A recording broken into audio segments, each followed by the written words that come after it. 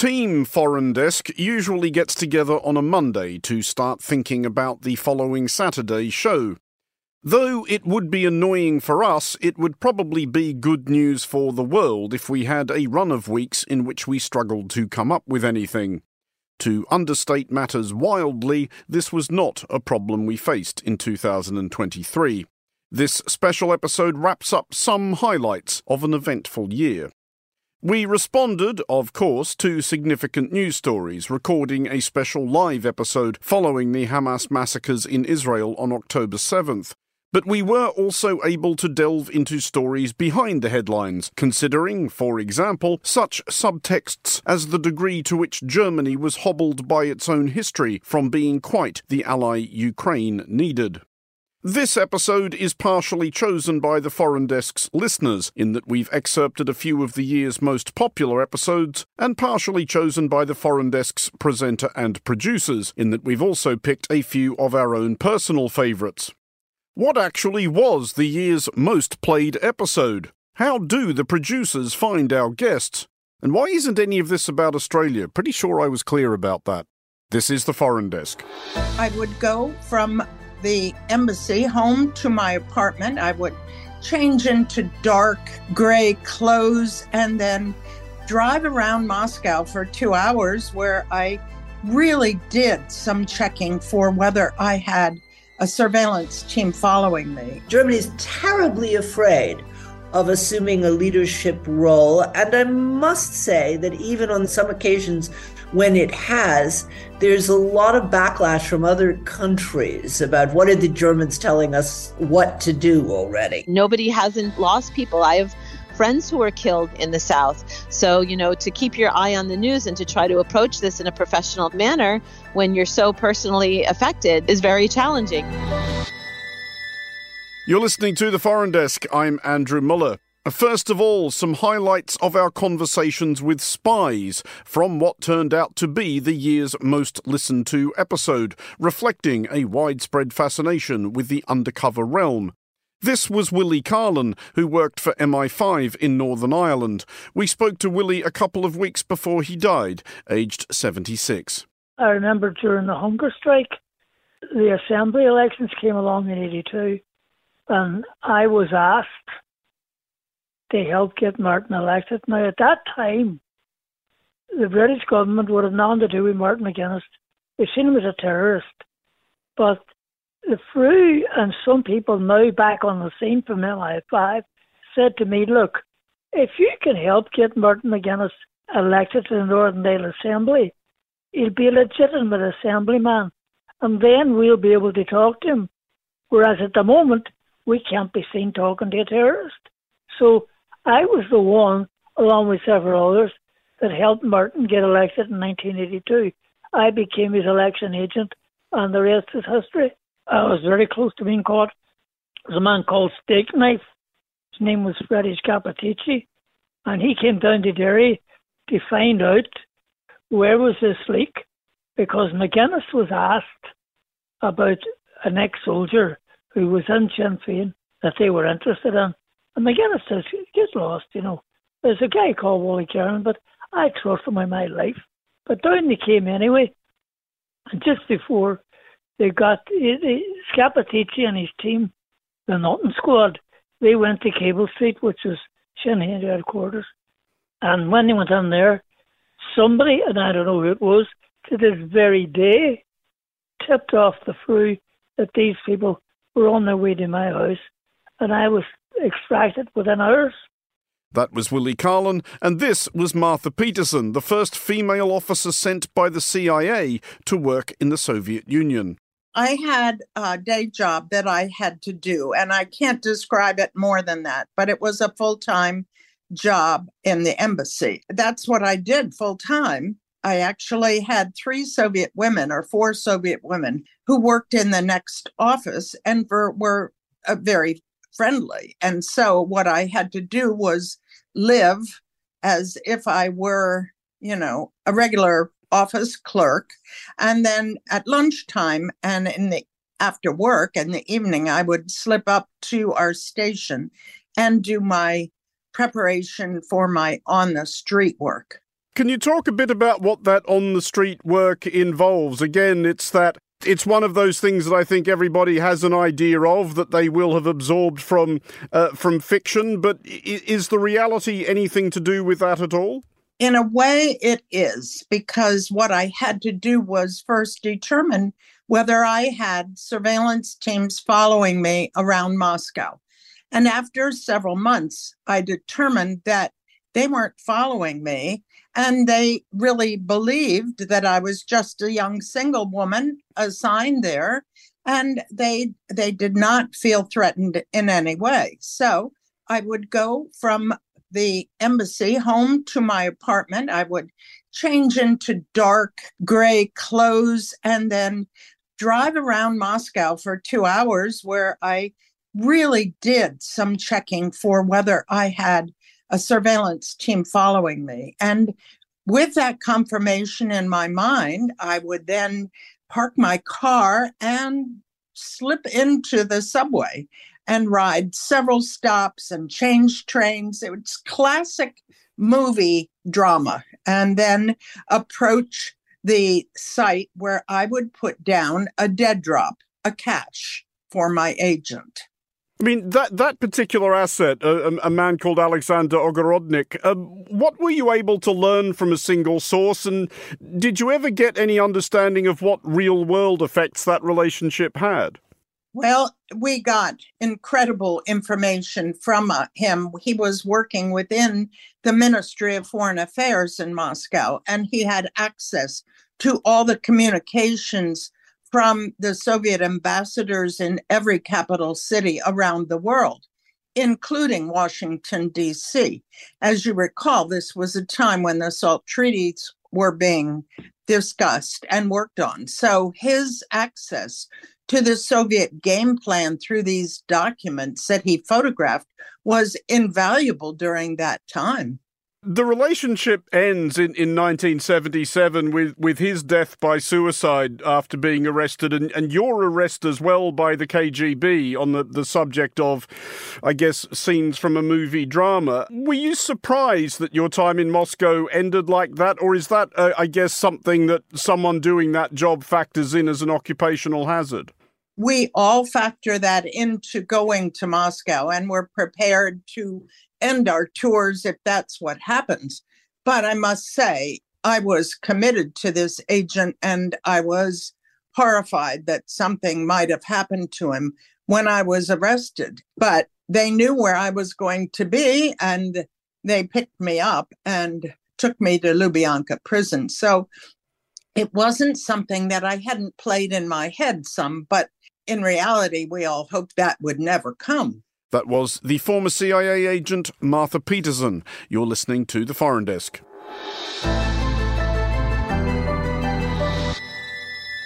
This is The Foreign Desk on Monocle Radio. Our second biggest hit this year was an episode taking a look at the wider ramifications of an ageing global population. This was James Ramo, a social demographer and professor of sociology and the Henry Wendt III Professor of East Asian Studies at Princeton University.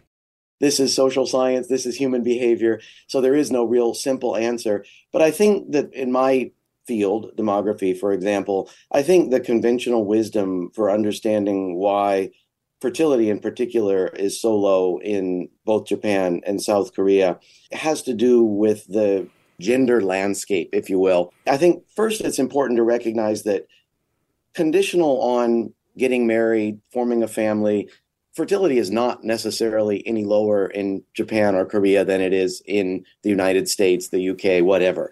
The issue is getting married, forming families. And I think that's where we really focus a lot of our attention when we try to understand low fertility in these countries.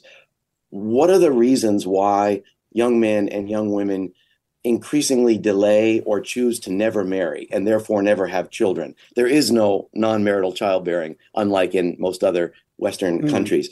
I mentioned the gender landscape. I think there are a lot of reasons to think that the work environment, family expectations, family norms, and so on are such that young women in particular are kind of faced with an either or choice.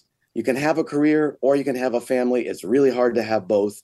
And for men, I think the expectations of being sort of the primary earner and breadwinner, if you will, in that kind of environment may also be increasingly unattractive or unattainable for some people. The aspect of women making this decision is something that I think drives demographic decline across the developed world. It's gone, and please stop me if I'm wrong, but it's gone hand in hand with female emancipation everywhere, as women now realise or are allowed to have options beyond merely staying at home and raising a family. But again, some of the numbers or some of the polling from South Korea in particular is extraordinary. Something like 65% of young women, 45% of young men saying they simply have no interest at all in starting a family. How sudden has that been? Is that a single generation shift? No, it's something that I think has evolved over time. And I think the nature of that evaluation of alternative life paths has changed as you mentioned, women have increasingly achieved higher levels of education. I think if you think about South Korea, for example, 70-80% of young women and men go to four-year universities. It's not quite that high in Japan, but it's still quite high.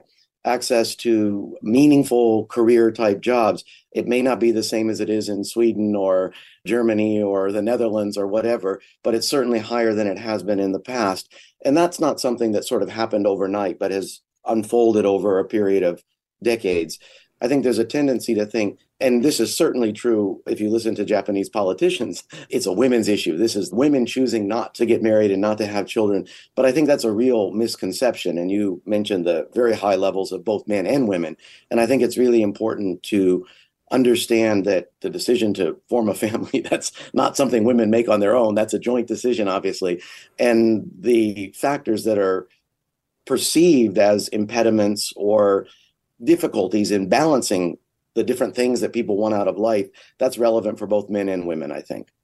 In both Japan and South Korea, this is obviously of concern to the governments. Governments fear declining populations for, fairly sentimental, atavistic reasons of national prestige. You don't like to feel like you're governing a literally dying out country. But there is also the hard-headed economic concern, which is if there are not going to be any more young people and there's going to be increasing numbers of old people, then who on earth is going to pay for and look after the old people? What kind of steps have we seen the governments of Japan and South Korea take to try and encourage the production of more Japanese and South Koreans, and have they had any luck with any of them? So another question that has kept many people in my field busy for the past several decades. With respect to what has been done, I think that there are sort of simple things that have been done, such as raising the age of eligibility for full pension benefits, reducing some of the levels of support with respect to medical care costs at older ages, co-pays increasing, things like that. But that's really a kind of drop in the bucket, if you will. But the politicians, the bureaucrats who are trying to tackle this from a policy perspective, they're smart. They understand exactly what we just talked about with respect to the core issue, not being people are living longer, but people aren't being born as the real reason for population aging and population decline. A real emphasis has been placed on trying to lower the barriers to the ability to have both. So going back to that point we were just talking about with respect to the tension between having a career and having a family. And there are many, countless policies that have been implemented over the past 20 or 30 years designed to enhance childcare support, access to high-quality daycare, the ability for women and men to take time off subsequent to birth, maternity leave, paternity leave, other efforts to minimize work-family conflict, facilitate the balance. And if you look at the data, to answer your question, it doesn't look like there's been much effect of these policies. But I think in my world, we always ask, what's the counterfactual, so to speak? What would the world have looked like in the absence of these policies? And of course, we don't know that. And perhaps in Japan, the total fertility rate would be like it is in Korea now in the absence of these policies. It's really hard to know that. It's impossible to know that. But I think the bottom line is the policy goal surely has been to raise fertility up near 2, if possible. And that has not happened. That was James Ramo at Princeton University. This is the Foreign Desk with me, Andrew Muller. Unsurprisingly, Ukraine's ongoing struggle for survival was a recurring theme, as was the curious hesitation of many of Ukraine's neighbours and allies when it came to helping Ukraine with the weapons and money it needed to defend itself, and Ukraine would certainly argue the rest of us, from Russia. We spoke to the author and philosopher Susan Neiman about the historical roots of Germany's ambivalence. I would say that the first time there was an official German recognition of the fact that Germans were not the victims of the war, but its perpetrators, the first West German acknowledgement of that fact was on May 8th, 1985, when the then president, Richard von Weizsäcker, made a speech on the 40th anniversary of the end of the war that for most people outside Germany would be rather banal, simply pointing out that, yes, the Germans had suffered a great deal during the war, which was a litany. West Germany, at least, was mostly involved in, but actually other people suffered more and their suffering was our fault. Now, this particular bit of wisdom, the very fact, if you go over the speech, and it's a very famous speech, the very fact that it caused a stir says a lot about German denial up to that point in time. But one president's speech, of course, doesn't change everything, and he only said it because for a couple of decades, people had been working to force a kind of reckoning with the Nazis' historical crimes. Those were intellectuals, those were church groups, artists who had been in grassroots situations arguing against this wall of denial, which was kind of, well, war is terrible and everybody does terrible things in war and let's forget all about it. But one has to note that East Germany was very different. East Germany was founded by anti-fascists who had spent the war either in concentration camps, fighting in Spain, or they were in exile. So they were genuine anti-fascists, unlike the West German government, which was full of old Nazis. This is not a controversial claim, by the way. There is a historical debate about whether East Germany's anti-fascism was simply instrumentalized against the West or whether it was genuine. I wrote 50 pages of a chapter in my book on exactly that question. I interviewed many, many people, and I had that chapter in particular fact-checked by 3 historians of contemporary Germany because I knew that would be a controversial claim. So East Germany did a better job initially, even though, of course, they also instrumentalized their anti-fascism. West Germany didn't officially come round, until much later. One interesting example is Willy Brandt, who, of course, himself was in exile during the war as a social democrat, not as a Jew, but of course the Nazis were equally interested in killing or disabling communists and social democrats as they were Jews. The fact that he had gone into exile in Norway was used against him by Konrad Adenauer in campaigns for the chancellery, which is very telling. He did finally get elected. There was that very famous picture of him kneeling in front of the Warsaw Ghetto Memorial, which did make people think that all of Germany felt that sense of atonement and sorrow. But in fact, it was an isolated gesture. Most of Germany was against it, and Brandt was out of office very quickly. So really not till the end of the 80s do you begin to get the sense that Germany as a whole puts its historical crimes in the center of its historical narrative.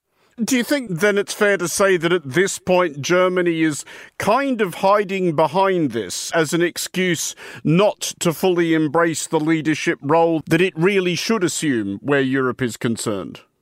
This is a question of who should assume it. Look, Germany is terribly afraid of assuming a leadership role. And I must say that even on some occasions when it has, there's a lot of backlash from other countries about what are the Germans telling us what to do already. One does hear that, or see pictures of Angela Merkel with a Hitler mustache.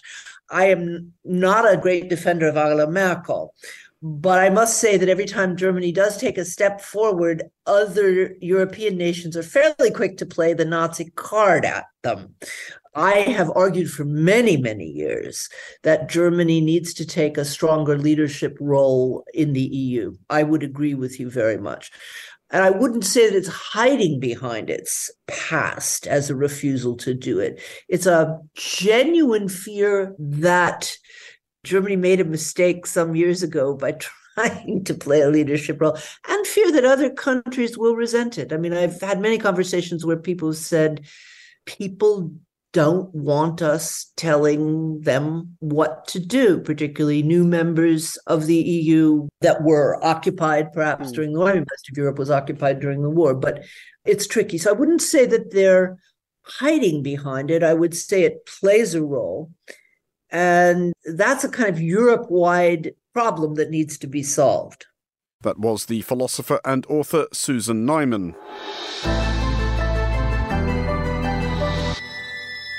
This is the Foreign Desk on Monocle Radio. During the second half of this year, we took a break from what was happening to reflect on a few things which had happened.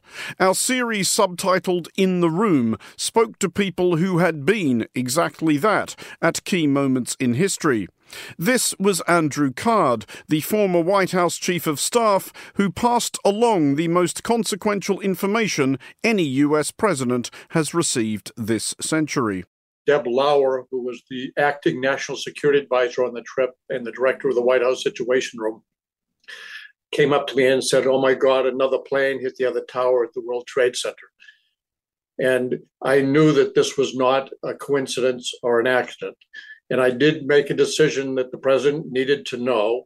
I decided that I would pass on two facts and make one editorial comment. And I would do nothing to invite a question or a dialogue with him, because I knew that he was sitting in front of second graders, and I didn't want him to react in any way that would demonstrate either fear or angst.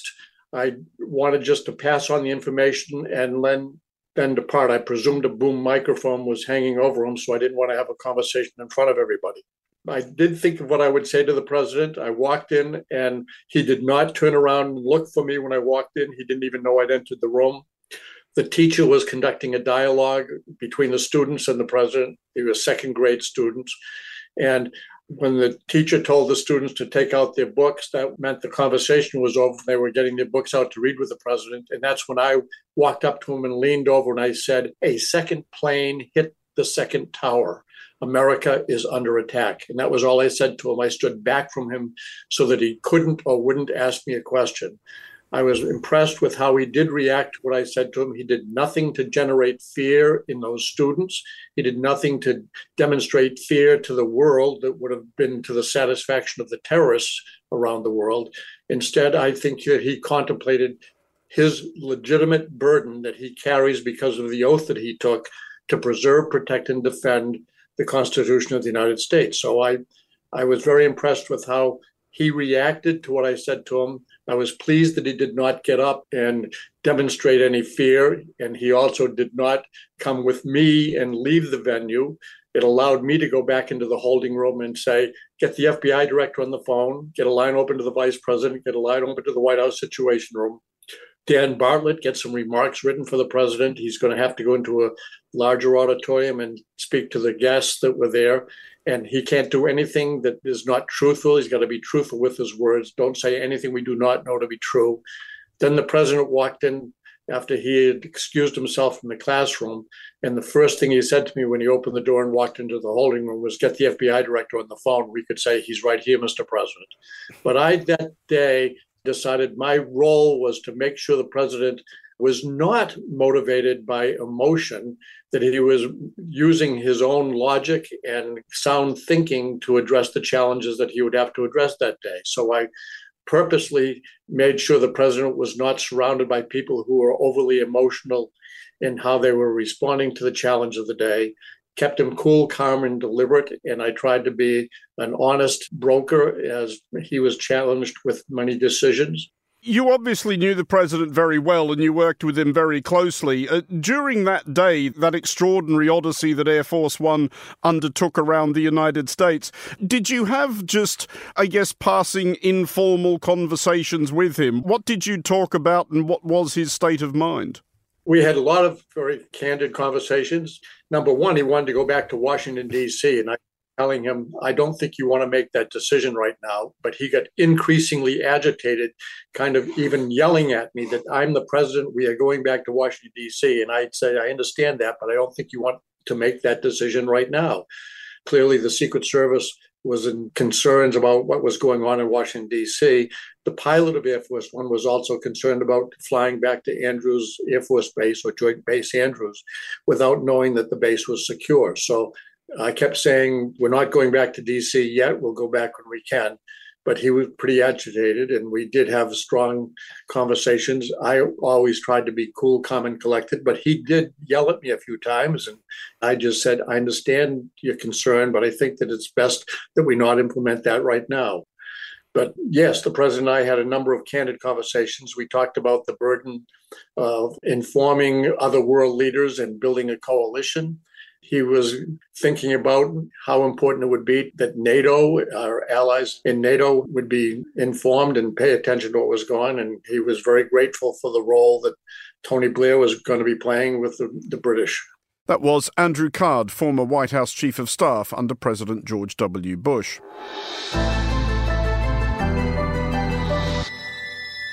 There are, of course, weeks when there is no doubt what we'll be covering, but a lot of discussion of how to cover it, specifically how to cover it in a way that everybody else isn't. After Hamas attacked Israel on October 7th, we had a week to decide and did the episode live to be able to respond to such fast-moving events. We spoke to Alison Kaplan-Sommer at Haaretz.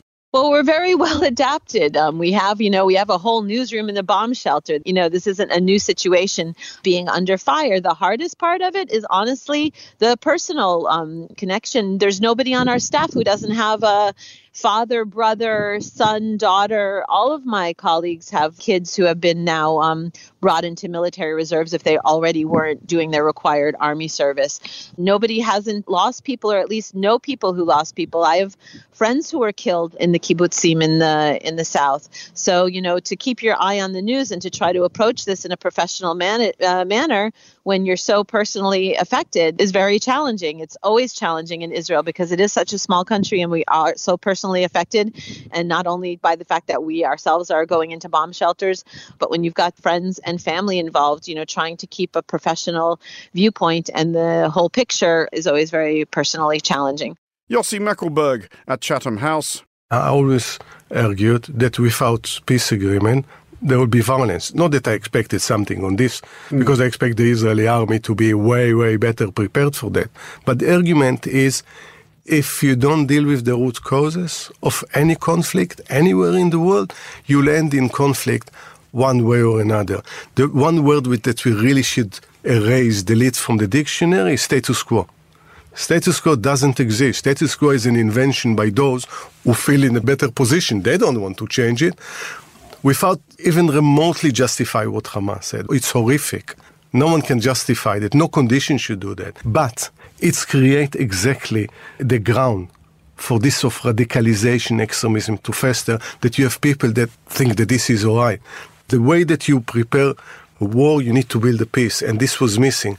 2 million people blockaded for so long, without permission to travel out, to go for medical treatment, and living in poverty.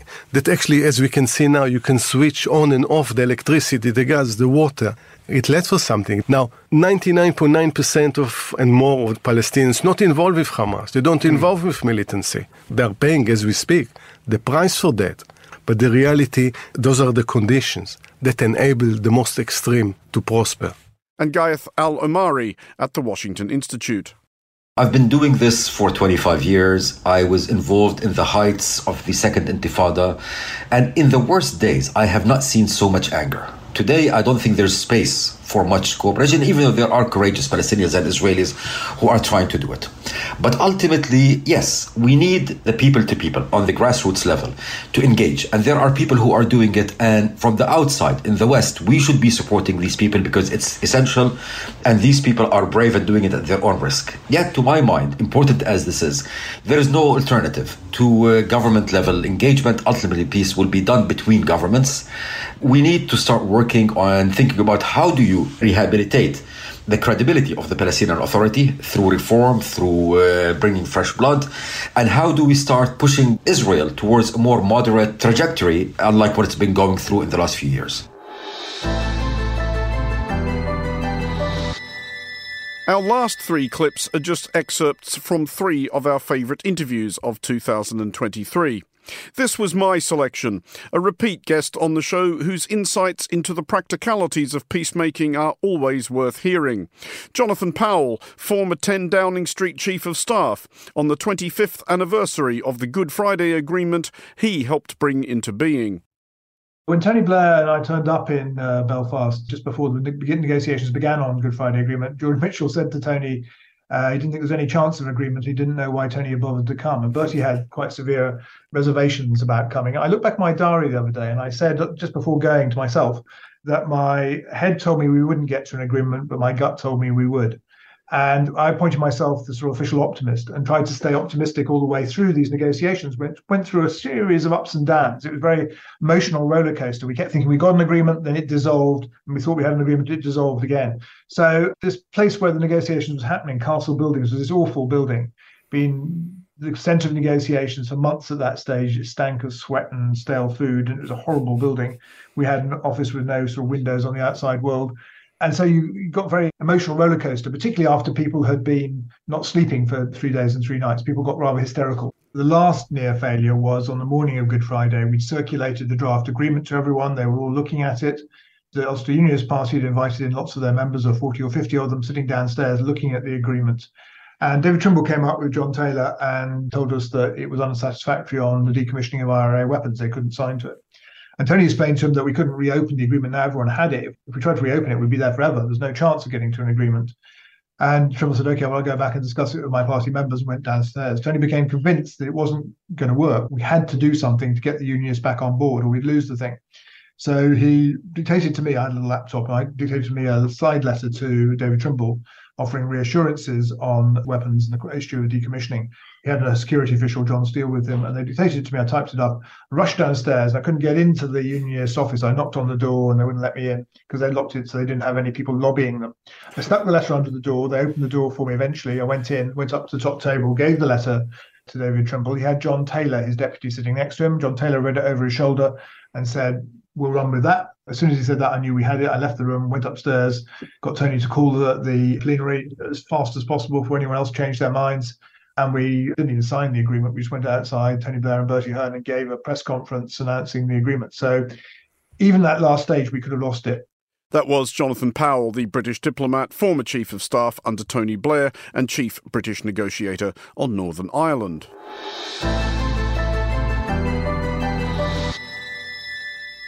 Hello, you're listening to The Foreign Desk. Now, I know what you're thinking. Andrew Mueller has suddenly lost his Australian accent and has developed a softer and rather feminine voice. But fear not, I'm not Andrew Mueller. He'll be back soon, but in the meantime, while he's on a brief hiatus, you're stuck with me, Emma Searle, producer of The Foreign Desk. And I'm thrilled to share a snippet from what I consider to be one of the standout episodes of the show in 2023. In this particular episode, we explored why militaries around the world are enlisting science fiction authors to help dream up the wars of the future. I loved this episode because it beautifully illustrates how a failure of imagination can, in fact, be a major security risk, and that sometimes foresight can emerge from the most unconventional places. Among our distinguished guests was Peter Singer, a New York Times best-selling author and political strategist. He kicked off the discussion by shedding light on the concept of useful fiction.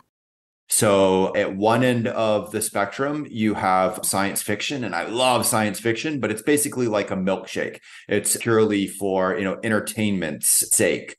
At the other end of the spectrum, you've got the kale of the business or policy world, that strategy paper, that white paper. It's really good for you, but how do you get people to consume it? Useful fiction is bringing those two together. So hopefully it's a hybrid, again, of narrative and nonfiction, or a hybrid of education and entertainment. Story is more effective means of conveying new or complex information. A second is story brings in emotion.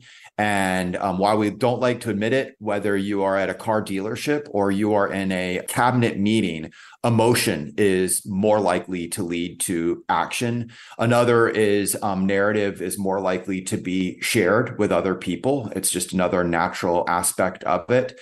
And then finally is that narrative is more likely to break through the noise when there's so much else out there competing for your mind and media space. And we found consistently that it actually has greater impact in changing behavior. There have been some projects that bluntly haven't been designed all that well. They've leaned too much into the science fiction side. Let's go off and hire some sci-fi authors and dream up things for us. And unfortunately, what happens is that they dance in the realm of magic too much. It might be too off in the distant future. It'll be 100 years out. Well, technology 100 years out, politics 100 years out. I mean, you're dancing in the realm of like alien space technology, or, how can you conceivably be reasonable about what geopolitics is going to look like? And so there have been a couple of projects like that bluntly have not been all that useful for policymakers. What we do, that's the difference between science fiction and useful fiction. So it's very clear. Start with that nonfiction research and then build a scenario around trying to convey it. So that's how you create the guardrails during the design. You're pulling from that trend report. You're doing interviews of those military officers, those scientists, those business leaders, whatever the product is. And then after you've created it, you're providing it to experts to get their insight and feedback on it. So to give an example, we did a project for U.S. Special Operations Command, and it was on what do commando roles look like in the 2040s. We didn't go off and hire a bunch of sci-fi people for it. We started with their strategy. We did interviews of a variety of U.S. military special operators. We then built the narratives, but then before we shot off the drafts, we shared it with the sergeant's course at the academy that trains U.S. special operators. So it's both the large strategy. Is this the kind of mission I might receive? To, okay, this specific part of it, is this really what a Green Beret sergeant would say or not? If it passes muster with them, then it's, both realistic, but it's also forward-looking. That was the best-selling author Peter Singer. This is The Foreign Desk.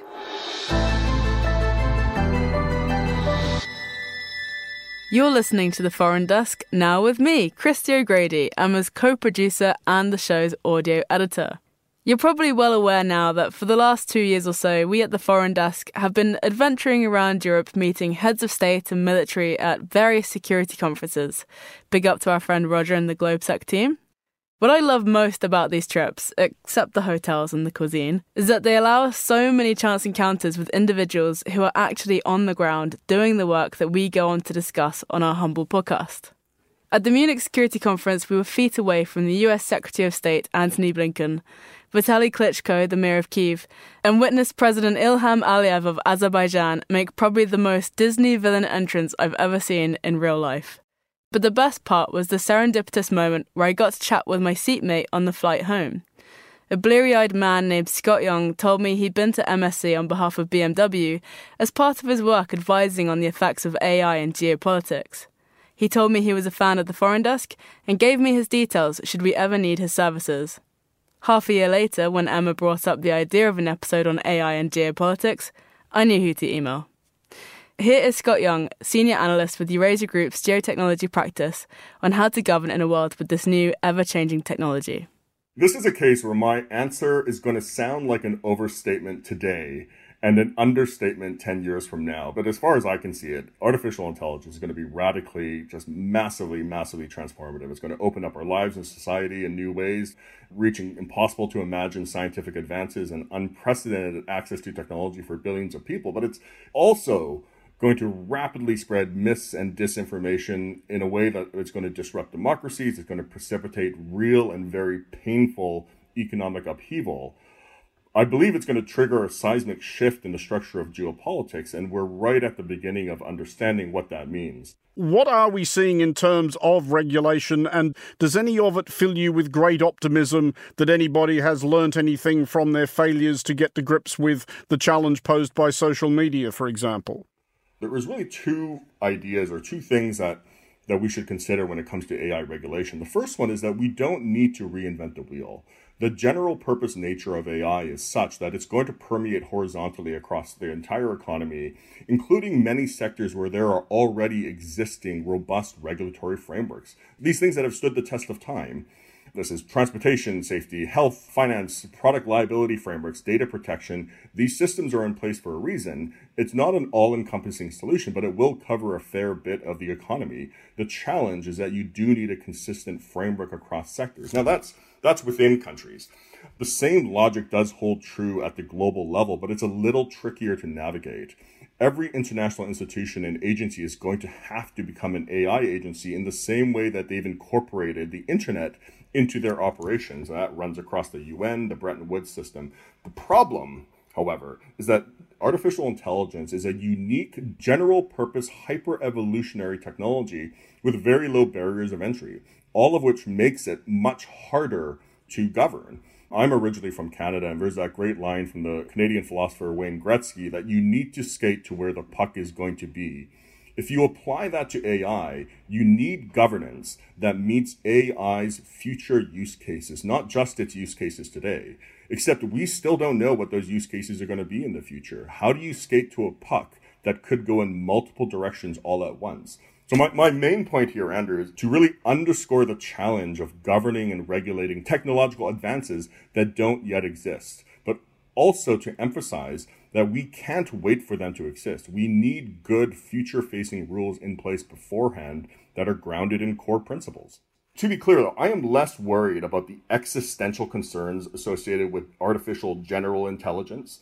I'm much more focused on the near-term consequences of what malicious actors can do when it comes to electoral outcomes, when it comes to markets, when it comes to healthcare, and other decisions that rely on trustworthy information. 2024 is going to be a massive year for elections around the world, not just in the United States, but also Taiwan, India.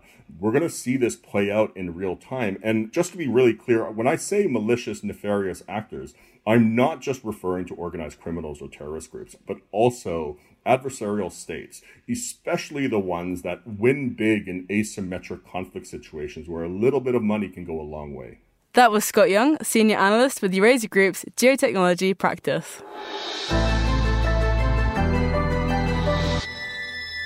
And that's it for this episode of The Foreign Desk. We'll be back next week, and look out for The Foreign Desk Explainer, available every Wednesday. The Foreign Desk was produced by Emma Searle and Christy O'Grady. Christy also produces The Foreign Desk Explainer. To contact the Foreign Desk team, you can email Emma at es@monocle.com. And don't forget to subscribe to Monocle Magazine and our free daily email bulletins by heading to our website at monocle.com. From me, Andrew Muller, thank you very much for listening. Until next time, goodbye.